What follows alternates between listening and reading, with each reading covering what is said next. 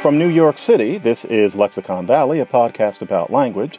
I'm John McWhorter. I'm in a closet, and this week I would like to make an exception. What I mean by that is that usually I like to maintain the little fiction that this show comes from an actual valley called Lexicon Valley, where everything is always happy, and that's why the show is not usually particularly topical. But obviously there are certain things going on right now around the world that really, if I didn't address it in any way, I wouldn't be doing my job. A lot of you have been asking, and so I'm going to devote this episode to the COVID-19 virus and its implications for language, what it can teach us about language. This episode is brought to you by Shopify. Forget the frustration of picking commerce platforms when you switch your business to Shopify, the global commerce platform that supercharges your selling wherever you sell. With Shopify, you'll harness the same intuitive features, trusted apps, and powerful analytics used by the world's leading brands. Sign up today for your $1 per month trial period at shopify.com/tech, all lowercase. That's shopify.com/tech. The truth is, the topic is not as juicy as you might think. Nevertheless, it does deserve to be addressed. You know where I'm going to start? With a street myth that's been going around. People keep asking me about this, and I figure this is as good a place as any to address it. And this is the idea that, and some of you have probably already seen this, that Japan has had less of a problem with the virus than the United States because of something about the language. Oh, we love things like this.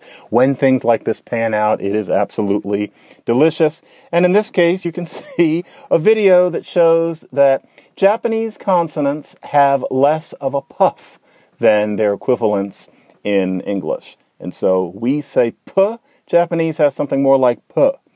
That means, to put it in technical terms, Japanese aspiration on consonants is weaker than in English. Now, you might entertain the notion that that means that a Japanese person is less likely to transmit the virus because they're not puffing out as much vapor when they talk to another person. Now, one must think about such things because one must always be open to the wonders of the world beyond the easy ones about food and sex. And so one thinks about such things. But in this case, when you think about it, it doesn't really quite pan out. And so, for example, English and aspiration. Well, we have it. So p. And then Japanese is more like p. Okay. But the thing is, consonants of that kind in, for example, many of the Romance languages are even less aspirated, as in not. So, in French, you say parler, not parler. That's the American accent, parler. You don't have aspiration. Spanish is the same way. To have a good accent in those languages is to let go of that puffiness. And yet, we're all aware that, for example, Spain has had certain problems with the virus, despite the fact that they presumably aren't spitting on each other as much as people in the United States. Or you think about comparisons like Iran and Iraq. So these are two countries. The COVID problem has been more rampant in Iran than in Iraq, and yet you'd never know it from the languages. And so, for example, Arabic has all sorts of stuff going on that would make you spit. And that's including the Mesopotamian dialect of Arabic that people speak casually in Iraq. So, for example, you have these consonants that you can pronounce either in what we would think of from English as a normal way, or a way where you also take your tongue in the back and put it closer to the top of the mouth, in which case it becomes a little spittier. So there's a difference between a t and a th, a t and a th. The pharyngealized consonants, as they're called. So that's pushing out some air, and this is the sort of thing that you might think would be conducive to the virus, if we were going to think about it that way. Or you've got these sounds that are made in the back of the throat, these kind of throat-clearing sounds that Arabic is famous for. It's these neat, again, pharyngeal fricatives. You've got the back there. Once again, if that's part of your regular speech stream, well, if we have this Japanese theory, then presumably there would be such a problem in Iraq. Whereas Persian is like butter in terms of its sounds compared to Arabic Standard or Mesopotamian Arabic. Persian just happens to be one of those languages. It's got its puffs and hisses, not as much as Arabic. It's buttery. Persian reminds me in terms of its sounds of, some butterfly animated by Disney circa 1947. That's Persian phonology. And yet more of a COVID problem than over in Iraq. So when you do those sorts of comparisons around the world, you can see that the issue is not the sound system. Now, that's not to say that these correlations of sound systems with things about the people or geography are never valid. And I have touched on this show on notions such as that tonal languages are maybe spoken more where it's human. Just maybe these sorts of things can pan out. This one, though, doesn't work. But I hate to have to throw cold water on things like that without giving you something else. And the truth is, I don't do sounds on this show very much. It's partly because they don't always lend themselves to my kind of narrative. It's partly because I'm not a sound man. I'm not a phonologist. And so, frankly, they don't inherently interest me as much as issues of word order, etc. But still, it can teach you things. There are counterintuitive things. And so, for example, let me drag you into my phonological head, the sort of thing that occurs to me just randomly. Let's use, just pulling a television show out of the air that I have never made reference to before. Let's try The Lucy Show with Lucille Ball. We are in 1968 at this point, and the wonderful, dependable Mary Wickes is playing Aunt Agatha. Now, listen to Mary Wickes saying these very ordinary lines. Oh, Aunt Agatha, what are you doing here? Well, when you left this morning, you forgot the lunch I prepared for you. I know. I'm sorry. Now, this will keep your strength up through the day. There's an organic salad in there with sunflower seeds and a freshly ground pollen burger. Oh, goody. Okay, where was Mary Wickes from? You can tell instantly. I'm going to play it one more time. Oh, Aunt Agatha, what are you doing here? Well, when you left this morning, you forgot the lunch I prepared for you. I know. I'm sorry. Now, this will keep your strength up through the day. There's an organic salad in there with sunflower seeds and a freshly ground pollen burger. Oh, goody. From the way she says morning and organic, you know right there that she almost certainly was raised in St. Louis, Missouri. And that's because one of the features of speech there, more in the past than now, but the past means that people who are of a certain age and beyond still have this vibrantly, is that or comes out as r. And the big joke there is that you say farty instead of 40, but it's ors in general. And so good morning and something being organic. And I'm saying it that way with no exaggeration whatsoever.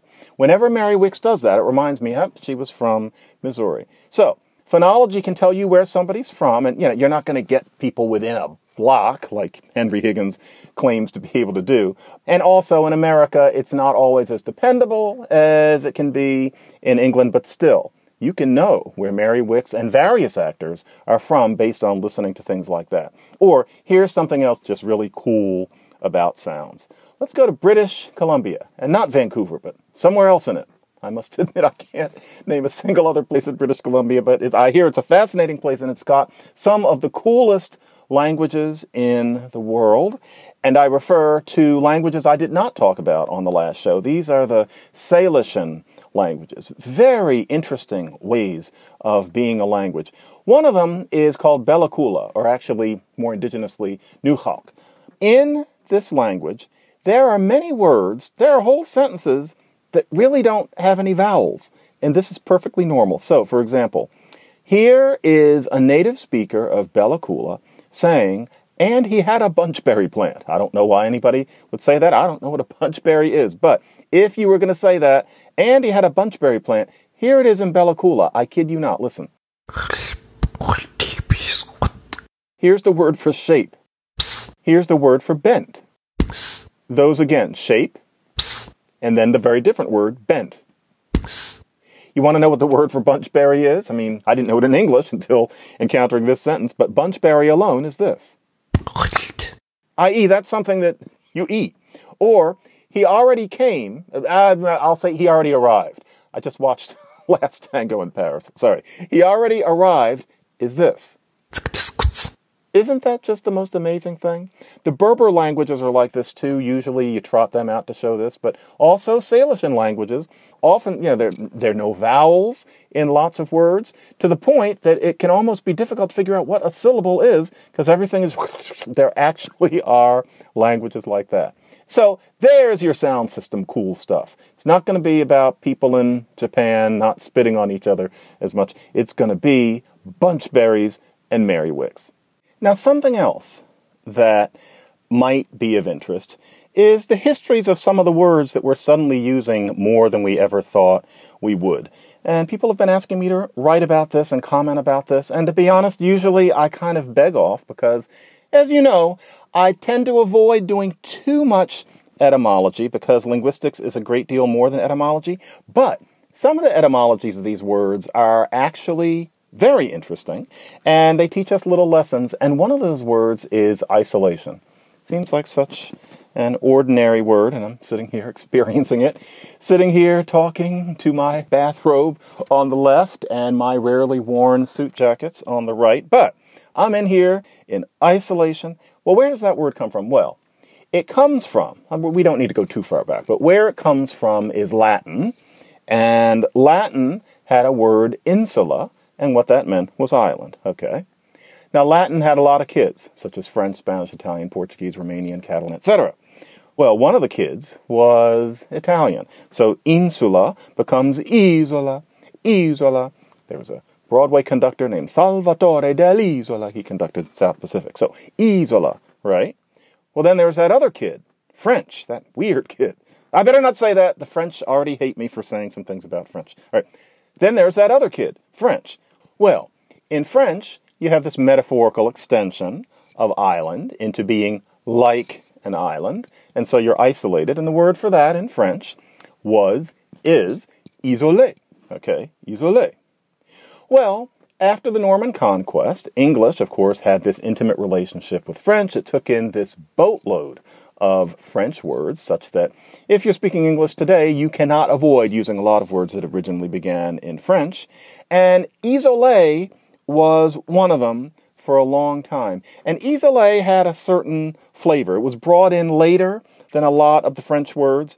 And first, it was used, frankly, by people who were a little pretentious. And so, for example, Henry Bolingbroke, who was one of the Jacobites, he's trying to get King James restored back to the throne. To talk about pretension, King James was the old pretender. And so, Henry Bolingbroke, it's 1751, and at one point he writes, "The events appear to us very often original, unprepared, single, and unrelative, if I may use such a word for want of a better. In French, I would say, isolé." So it was that kind of word. Or Boswell. Boswell, who did the Life of Johnson, that's almost more interesting than Johnson himself. At one point in the same era, he just writes, it's the sort of thing he wrote. What's Boswell's voice? I'm not going to do in British. Okay, here's a Boswell voice. So, this Hanoverian family is isolé here. They have no friends. That's what, I feel like that's how he would have talked. Boswell put it that way. Well, if there's this word isolé, people are using that, you know that as that gets entrenched, people are going to Englishify it. They're going to pull it in. It's like an amoeba that eats some little piece of crud. Pretty soon, you know, somebody's going to start saying isolated. That's just natural. Isolé, okay, isolated. It feels natural. And if somebody says isolated, well, then people are going to start feeling like there's this original verb isolate, and that's where isolate came. Isolation is, of course, inevitable. So it starts with people saying, "Oh, I feel so isolé because I'm a modern man." And pretty soon there are people saying isolated. And pretty soon there's isolation. That's some American. That's the way isolation went. And of course, there were people, say around 1800, who were complaining about this business of isolate because they thought it was an artificial word, not a real word. Because at first, I guess you could say it wasn't, because it was new and because it hadn't existed in the language before. But as I've always said, deciding whether something is a real word is pretty much impossible after it gets to the point that everybody's using it. But of course, this Brit person, the affected, Frenchified, and unnecessary word isolated is not English, and we trust never will be. And so, there you go, that's what he said. But that didn't really end up having any effect on anything because, of course, it became a word. But something else that you just know is going to happen. You're going to have somebody saying that it's not a real word. And then once it is a real word, somebody's going to have to come along and tell you that the way you say it is wrong and that really it should be said in some other way that almost nobody actually says it. You know that sort of thing is going to happen. And so, for example, William Henry Pinckney Fife. I mean it. That actually was somebody who wrote a great deal about how American English was supposed to be pronounced in the late 19th century. And you know, I really recommend Fife's books. If you can find copies, it is fun to go through them. First of all, smell them, because they're 4,000 years old, and so they smell like mummies. I mean, like Egyptian mummies, not your mother. And also, just this perfectly sane person's notions about how you're supposed to say things are absolutely exquisite compared to the way we think about these things today. And with isolate, as far as William Henry Pinckney Fife was concerned, we were supposed to say not isolate, but isolate. You have to pronounce it isolate or isolate. Isolate's okay. Well, he wouldn't have said okay. Isolate is permissible, but isolate is preferable. And this is the sort of thing that he would come up with in, for example, my favorite one of his books is my favorite just because of the title. It's called 18,000 Words, Often Mispronounced. 18,000. Is it really true that there can be 18,000 words in a language that everybody's just saying wrong? Isn't it maybe just that what he would prefer is wrong?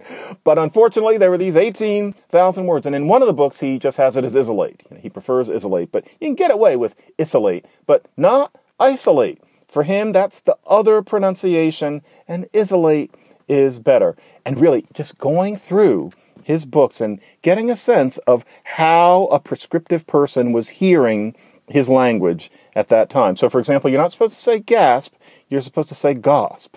And the book isn't that Britishy. It's not that he was waiting for everybody to sound like London. He was just waiting for everybody to sound what to our ears today would be just frankly fucked up. And so gasp is gosp. Or produce. Can you imagine being new to English and having to learn that not only do you produce a sound, but that produce refers to vegetables and fruits at the market? Have you ever thought about how arbitrary that is? But anyway, so produce. Well, no, I'm saying it wrong, apparently. I'm supposed to say produce. Why? But that's just what he thought. And some of the things that he says are mispronunciations are things that nowadays you don't hear at all. So you have this little window into how some ordinary people said some things in the 1800s. So apparently there were people who were walking around talking about eaching rather than itching. Oh, goodness, I've got an each instead of an itch. And he said, well, don't say that. And maybe it worked because nobody says it today. Or do they? Maybe some of you know somebody who says it or said it, but I never heard somebody say I've got an each. But he didn't like the idea that anybody might have, which presumes that he must have heard it. Or don't say instead. Say instead. He kind of goes on about that at one point. No instead. Who says instead? Apparently somebody did. Actually, that's pretty good. Somebody did who's dead. But today, instead is not, quote unquote, mispronounced instead by anybody who I've known. It's really interesting what you can get from this person. Anyway, it's time for a musical cut. Let's have it be one about isolation, but not one that's sad. Let's have it be something cute. This is one of the very first Broadway cast albums. We're back in 1943. This is a Connecticut Yankee. This is music by Richard Rodgers and lyrics by Lorenz Hart. This is a Rodgers and Hart show actually recorded with the original people, with the original orchestra. This is a precious document. And this is a song that never got done much, but it's called On a Desert Island with You. The singer is Chester Stratton. You'll be able to tell that he was hired mostly because he was a dancer. But this is On a Desert Island with You on one of the very first cast albums per se. And this is Chester Stratton singing what is actually one of my favorite Rodgers and Hart songs about isolation, but with sex. For a year on a desert island with thee, out in the sheer middle of the sea, we'll sing tra-la, wouldn't we be happy and gay with thy mama many miles away? In the morning air, murmur a blessing. First we'll eat, then we will dress. If it's fair, we'll be caressing. If it rains, we'll caress. Who knows next year what the population will be out in the middle of the sea. You know what else the virus is going to leave in its wake? Something else that people consider a mistake. It's going to leave a pet peeve behind. And that is that we're often calling this thing corona. It's what I am generally calling it, actually.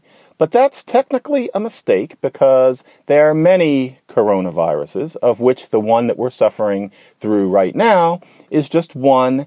Technically, we're dealing with COVID-19, which is one of many coronaviruses. So you're not supposed to say corona. You're not supposed to call it the coronavirus, really, because that's too general. We're talking about COVID-19. Well, what's really going on here? For one thing, why are people saying corona instead of coronavirus? Well, this is one of those backshift things that is perfectly typical, and it's a subtype. And so, for example, the coronavirus, and then corona. Absolutely inevitable, and it's happened very quickly here because we say it so much. It's like pizza. Never again will you hear anybody comparing COVID to pizza. But pizza starts as what was processed as a kind of pie, pizza pie. That's what it was referred to when it first became familiar to Americans. Then you got pizza pie, then you got pizza. And so, for example, pizza pie. Even in the 50s, people were still calling it pizza pie. This is from a commercial for one of the most disgusting products ever created by humankind. It's pizza sauce in a can. And then you have some sort of cheese that comes with it. So you don't have to go out for pizza. You can just pour it out of the can. I don't quite understand how this worked, but this was the commercial for it in the mid-50s. And listen to Pizza Pie.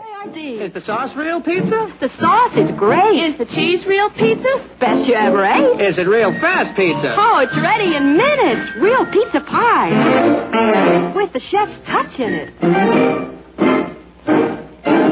Sure beats going out. Well, I gotta agree. The pizza mix that rates is Chef Boyardee. Get Chef Boyardee Complete Pizza Mix. Beats frozen pizza, even beats going out. Pizza pie in minutes.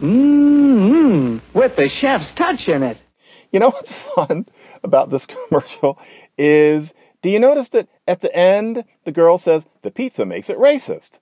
I mean, that's not what she's saying, but you have to listen closely to not hear that. It's, for some reason, it's racist pizza. Listen to this again. Sure beats going out. Well, I gotta agree. The pizza mix that rates is Chef Boyardee. The pizza makes it racist. But also, same era, you can listen to Alice Cramden on The Honeymooners. This episode is called Catch a Star, and this is the one where Ralph Cramden meets Jackie Gleason.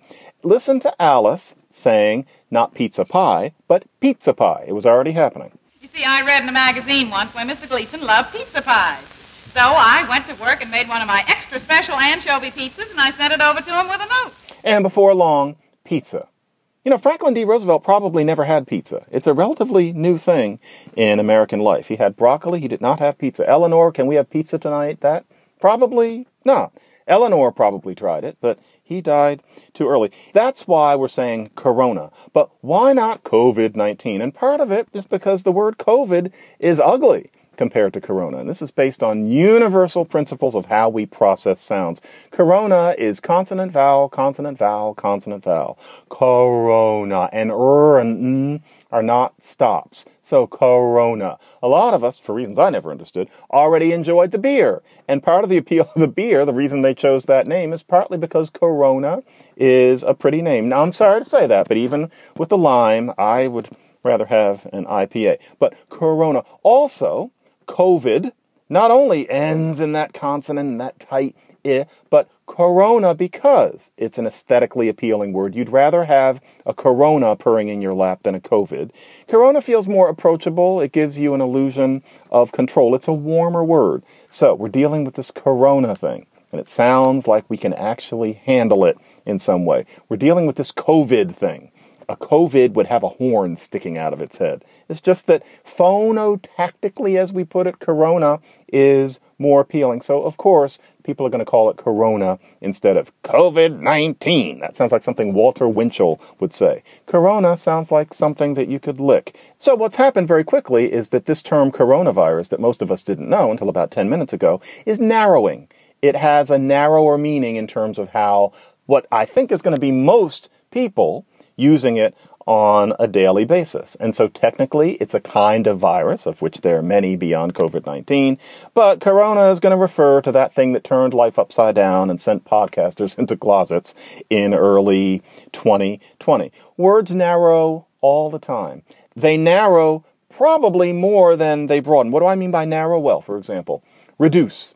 Reduce used to mean either getting bigger or getting smaller, because reduce just meant to go back to an original state.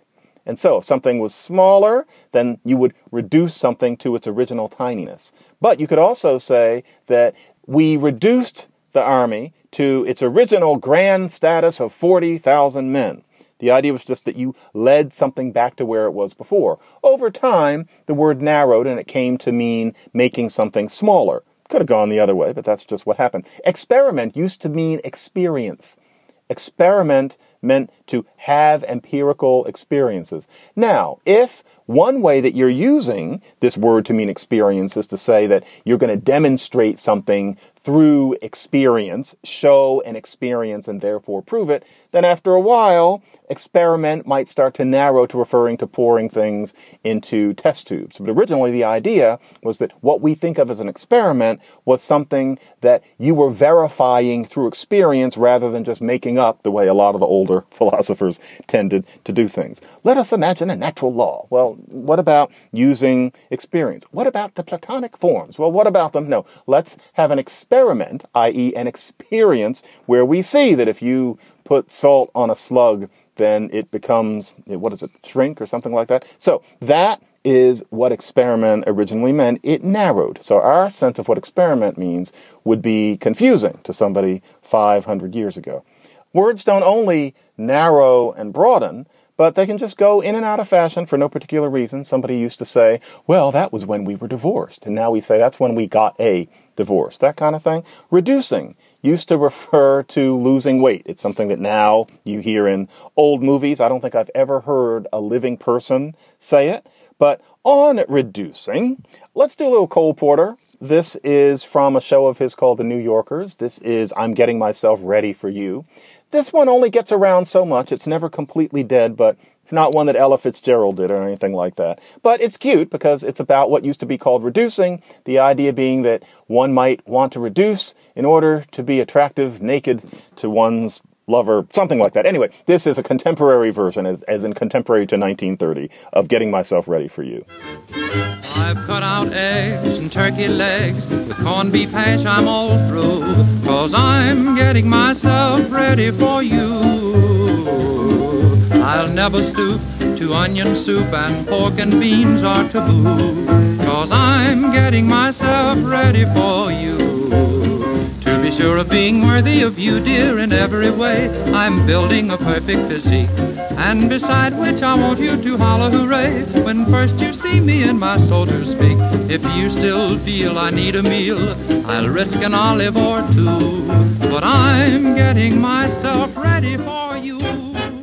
You know, speaking of isolation and reduction, the virus is hitting the media really hard. And Slate's part of the media, and so as you can imagine, Slate's not having a very good time right now. There's nothing dire going on, but it's gotten to the point that it would really help Slate even more than it helped in the past if you subscribed to this thing called Slate Plus. And what Slate Plus means is that after the show, you get a little tag of extra information that you can't get anywhere else. And in addition, you don't have to listen to ads. And it's for a nominal fee, but it's a fee that really helps us out in these tough times. You go to slate.com/Lexicon Plus, and you get a little more show. If you want a little more Lexicon Valley, you get it by signing up for Slate Plus. And of course, that would also sign you up for little bits more of all of the other podcasts that Slate does. So just consider, even more than before,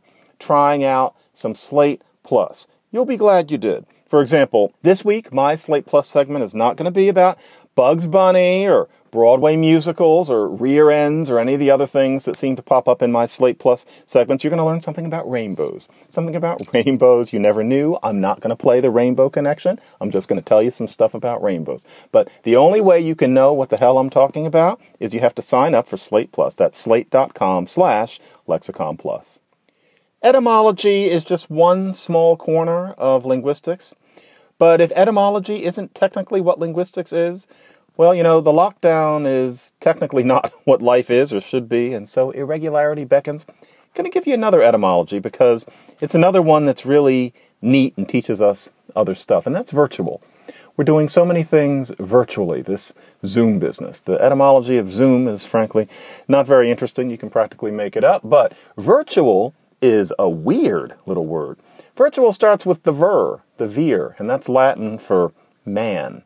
Well, what's manly about, looking at gallery in Zoom and having strangely mediated conversations with people? Well, where that comes from is these metaphorical changes that ooch along bit by bit, and next thing you know, you've got this brand new word that has nothing perceptible to do with where it began. That is what is linguistic about etymologies. And so, for example, virtual starts as vir, starts as man, and then there's an idea that a man, for better or for worse, it wasn't a woman, it's a man, has power.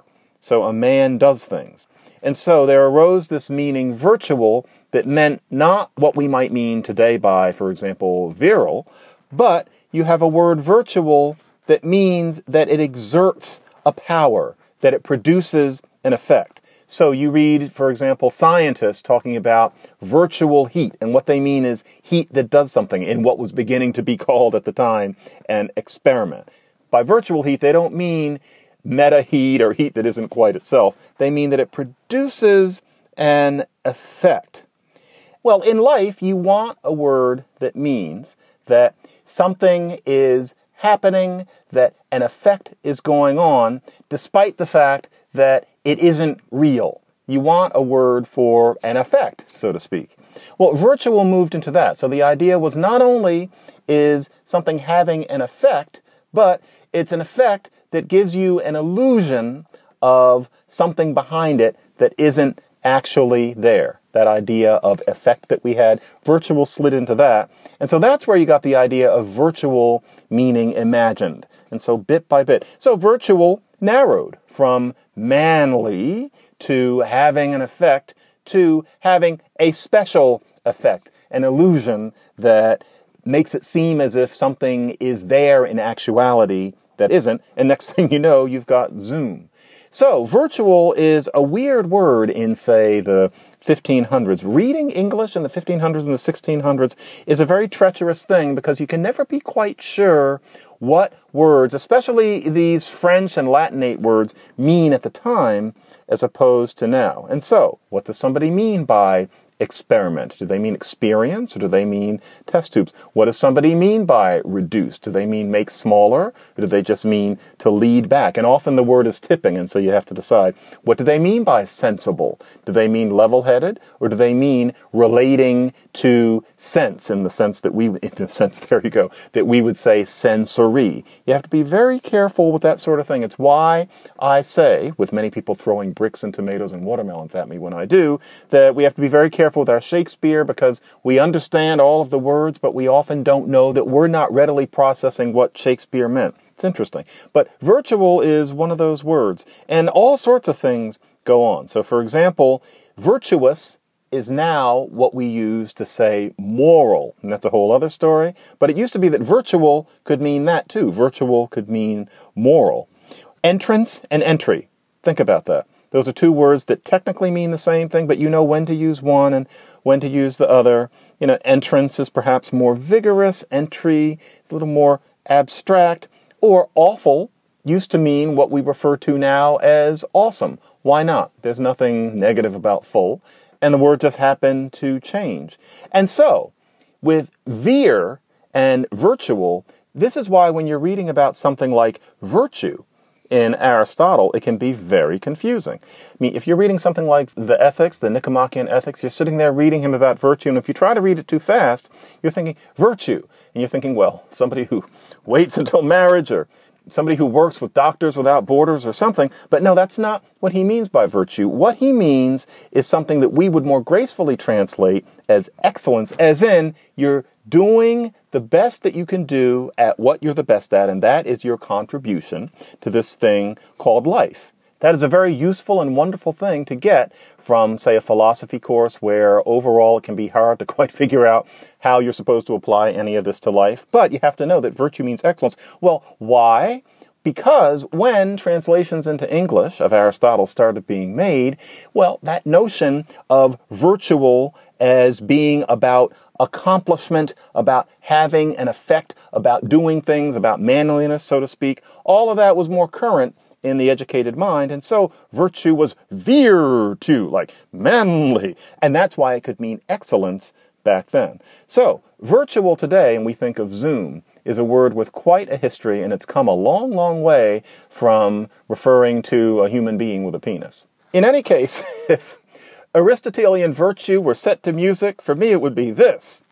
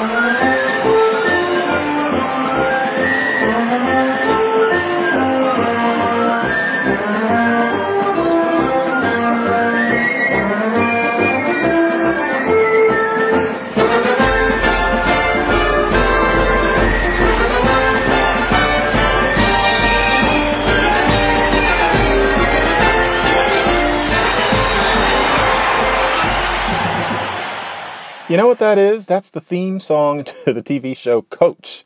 And you know, it may seem evanescent, but good writing. This is a good arranging in particular. Like, listen to the middle, the way all of the instrumentation changes. That's very deft.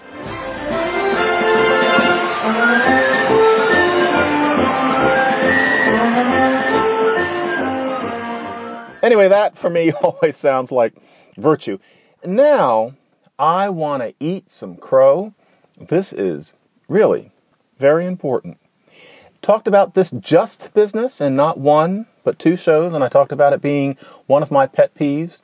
Well, it is a truism in linguistics that people who say they would never say something or say that they don't like something in language so often turn out to be doing it themselves. You just see this all the time. So we tell each other this all the time. But I will openly admit that there's a little bit, at least in me, that always thinks, well, I, of course, would never actually use any of the things that I don't like in language because, well, I'm a linguist and so I'm more conscious of these things, etc. Not true. Not true at all. Yitzi Lindenbaum, thank you for pointing this out because, talk about philosophy and know thyself. Well, now I know a little bit about myself other than that I apparently say war instead of were. And it is that I do this just thing too. I didn't know. I wouldn't have known. But here I am in the episode on Native American languages. And listen to me say, instead of not just in English, just not in English. Listen. And what's interesting about it is that usually in languages, there's a tendency for E to mean cute, tiny, little, unthreatening. That's just not in English. So it's not just that we say teeny, but then to it. So apparently I do it too. And I want you all to know that I now know that I do it too. And by the way, on the topic of Native American, you all love the language family shows, I'm noticing. I get the feeling some of you wouldn't mind if every week I just did a different language family. And I can't do that. But I don't usually sell myself in this way, but I think it would almost be silly if I didn't say, if you want me just doing one language family after another and doing every language family in the world within reason, I have done a course like that for the Great Courses Company. And if I say so, it's a pretty tasty little set where I take you through every language family anybody would want to know anything about. I don't usually advertise my own stuff on this show, but it would be almost silly if I didn't say that language families of the world put together by me exist with the Great Courses people. And if you're one of my listeners who could do without the show tunes, well, for some reason at the teaching company, they don't let me play something by Rodgers and Hammerstein after I talk about Estonian, etc. So you get to have me just sticking to the subject.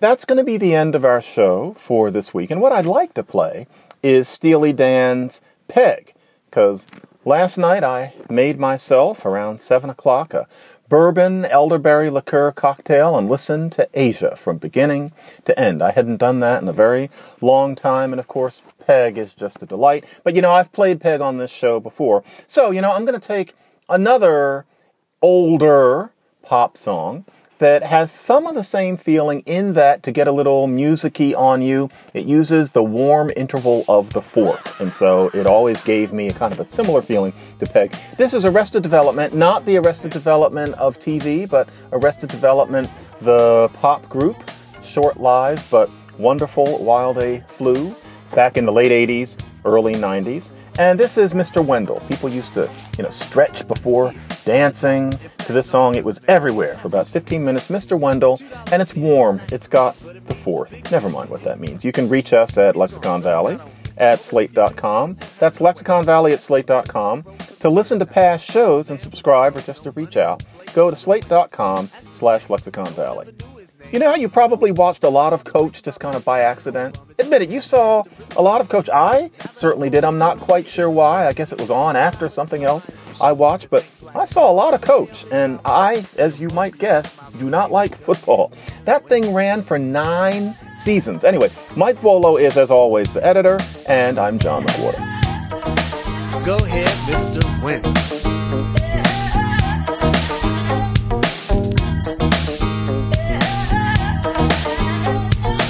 Mr. Wendell has freedom, a free that you and I think is dumb.